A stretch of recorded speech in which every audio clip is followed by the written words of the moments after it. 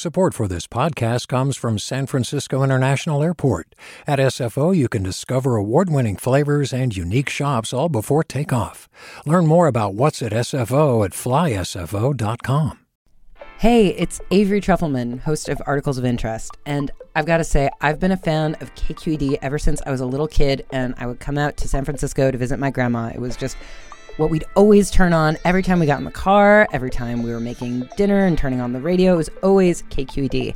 And then over the years, I've become a massive fan of KQED podcasts because this is local reporting at its best. These are answers to questions you've always wanted to know, interviews with exciting, unusual voices, necessary journalism, all told with love and care and artistry. And did you know that a majority of KQED's funding actually comes from members? It's just people like you and me supporting the programs they love, while also getting access to cool events, behind-the-scenes footage, and so much more. If you want to sign up and be a part of this amazing community, visit donate.kqed.org/podcasts to become a member today. That's podcasts with an S.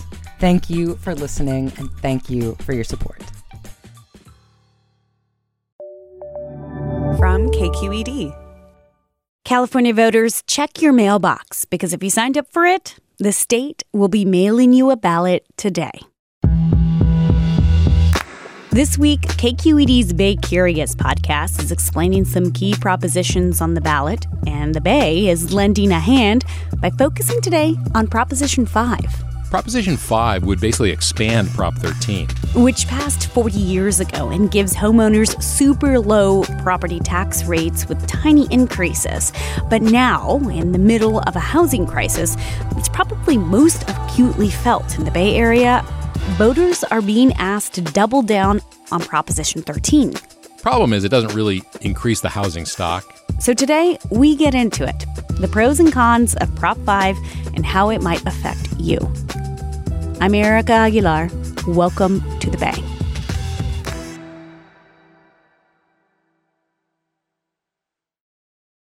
So let's start at the beginning, if you don't mind. First of all, tell me your name and a little bit about yourself. Oh, God. Kenneth Wilkins is a longtime resident of North Oakland. Scott Schaefer is senior editor of the California Politics and Government Desk at KQED. Just spell your name for me. Kenneth, Kenn. He's been there. He was born, basically, in the area. And you moved here, and you say 86? 1976. It's a beautiful neighborhood. It's a very quiet, tree-lined streets, mostly single-family homes, a few larger apartment buildings. There's a lot of construction going on. It seems like everyone who purchased this house, or they're refurbishing it. He was walking me down the street. This house was the Dixons here, and they were here when I came in 1976. And this one here, Mr. Armstrong, he helped us with some plumbing. So he's been on the block for like 40 some odd years or so. How much was that house when he first bought it? Well, it was very funny. He pointed to his car that was parked in front of the house, and he said, actually, it cost less than this car. Is that right? This car cost $21,000, I think, and it was less than that. It's like a Toyota, but it wasn't like a Tesla, you know? That's what I was It was like a thinking. beat-up Toyota. Wow. So that's just representative of what the housing market looked like back then. You know, not something he could find in his, the cushions of his couch. You got to get a loan. Sure. But nonetheless, you get a sense of, how much it's gone up. Those houses now sell for $750,000 or more. I never dreamed that a house would be sold for over $1 million in this neighborhood. But they do. But they do. I want to get into Proposition 5, but before we do that, I feel like we have to talk about Proposition 13. So can you tell me the story of how Proposition 13 became a California law? Yeah, you have to go back to the late to mid-1970s. Jerry Brown was governor. After 2 terms of Ronald Reagan's conservatism, California voters who elected Jerry Brown governor last year were expecting several changes in state policy.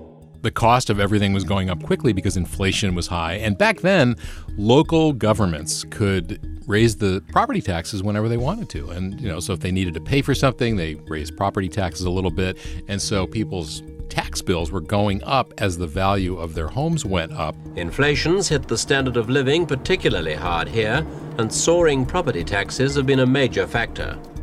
People, especially seniors on fixed incomes, were having a hard time staying in their homes. And at the same time, the state had a pretty big budget surplus. And so there was all this talk in Sacramento about, well, gee, why don't we give people a tax rebate? But that didn't happen. So there was this frustration building. I am forming the American Tax Reduction Movement for the United States. There were two guys, Howard Jarvis and Paul Gann, who became the spokespeople for this tax revolution. And the purpose of this amendment is, number one, to reduce the amount of money that government takes in taxes, because we think the only way you can cut spending is to not give them the money in the first place. What was the reaction to it? Like, how popular was it back then? It was really popular. Proposition 13 caused what may be a record voter turnout. I mean, this was really overwhelming passage. It was probably got about 65% of the vote in 1978. We have proven that here in California that we, the people, not the politicians, are still the boss. A thunderous response for Howard Jarvis, the 75-year-old millionaire. Proposition 13 did a few things. First, it taxed homes based on their 1976 values. Then, for anyone buying a house after that, Prop 13 set the property tax rate at just 1% of home sales price. And it can only be increased by a maximum of 2% each year until the house is sold again. A lot of people say it has taken a lot of money away from schools. Sure. Those local property taxes are used to fund programs, including education. I think when Prop 13 passed, California was near the top in per pupil spending. Now we're more toward the bottom. Back to Ken. What does Proposition 13 mean for him? Like, how does it affect him, considering that there's a lot of movement along his block? Well, he's clearly benefited from it. And do you remember if you voted for it? I think I did. His tax bill is, I don't know exactly what it is, but it's a lot less than somebody who lives next door and just bought the house and is paying taxes based on the market rate assessment. So can people move their low property tax rates around right now, or does it just stick to the house or the property that you own? If you're 55 years or older or severely disabled, you can buy a home of the same or less value and take that with you to another county if that county has agreed to accept that lower value. So not all counties are in on this. Not all counties. In fact, most counties are not. So just about 10 of the 58 counties in California have agreed to accept this lower tax rate. So what problem is Proposition 5 trying to solve? If you talk to realtors or if you talk to seniors, California realtors have an important chance to protect California's homeowners and extend much-needed property tax protection to seniors. They have these big homes that they're rattling around in, and they really would like to downsize.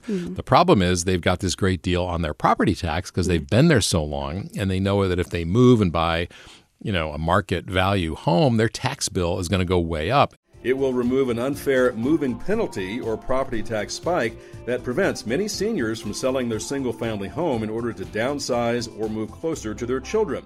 The argument here is, well, they will sell their big house, move to a smaller house, and free up their bigger house for young families that want a 3 or 4 bedroom place. The problem, of course, is can a young family afford to buy that house?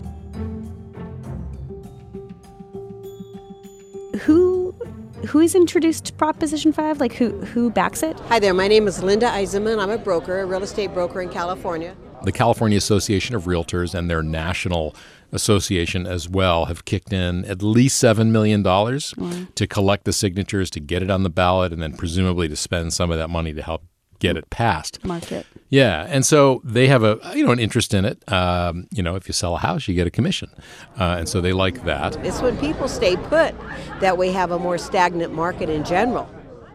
Okay. Who's on the other side? Like, who is against Proposition 5? Local governments are opposed to it. Tenants' rights groups. Yeah, all these groups, education advocates, because they're afraid that schools are going to get less money, all that stuff.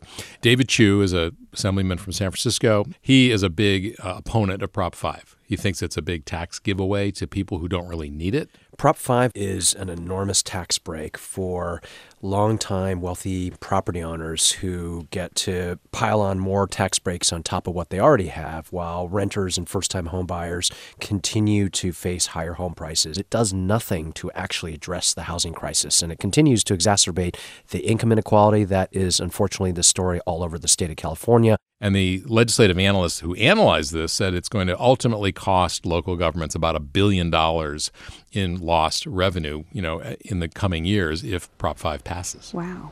So what does Ken think about Proposition 5? Like, does he think he's going to vote for Proposition 5? He's really thinking about it. He's not sure. He clearly would benefit himself. On the other hand, he's not in a big hurry to sell his house and move. In fact, he said, I'd like to be here till I'm 99 years old. In our case, I don't think we will sell the property. We'll pass it on to the grandkids and then grandkids' kids and so forth. My daughter said, no, don't sell it. When we get old enough, we won't be able to buy a house, which pretty much came true, right? She was right. That said, I think he likes the idea of Prop 5, but he's very thoughtful. I'm thinking it might affect the tax base for those other counties or cities. You're right. And what would that mean? Actually, it would be something to really think about before you voted against it or for it. Local impact is really a big deal for him. Early polling on Proposition 5 seems to show people aren't loving it, and realtors haven't spent much on promoting it either. At the same time, it's kind of early in the campaign game. Big proposition spenders tend to wait till voters have got their ballots in hand, which means about this time, since ballots hit the mailbox this week. Still, Scott says realtors are drafting a backup plan for the 2020 elections in case Prop 5 is voted down. Thanks to Scott Schaefer, KQED's senior editor of the California Politics and Government Desk, and to producer Jessica Plachek from the Bay Curious podcast team, who's producing several explainers for you this week to help you bone up on the propositions that you'll be voting on next month. I'm Erica Aguilar. You've been listening to The Bay.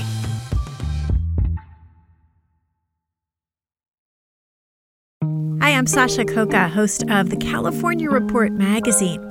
Every week, we bring you stories about what connects us in the giant, diverse Golden State. Because what happens in California changes the world. I love this place. We were once seen as like the place to be, California. The land of milk and honey. That's where you go to Sunshine State, but we just have challenges right now. KQED's California Report magazine. New episodes drop every Friday, wherever you get your podcasts. Hey there, this is Brittany Luce from NPR's It's Been a Minute. KQED's podcasts like The Bay, Bay Curious, Mindshift, Right Nowish, and more all tell the stories of the Bay and beyond with reliable, human-centered journalism. They aim to inspire, make you think, entertain, and expand your understanding of the place you call home. Here's how you can support podcasting at KQED. Showing your support is easy, and you can join Brittany in supporting KQED Podcast too at donate.kqed.org/podcast. That's donate.kqed.org/podcast.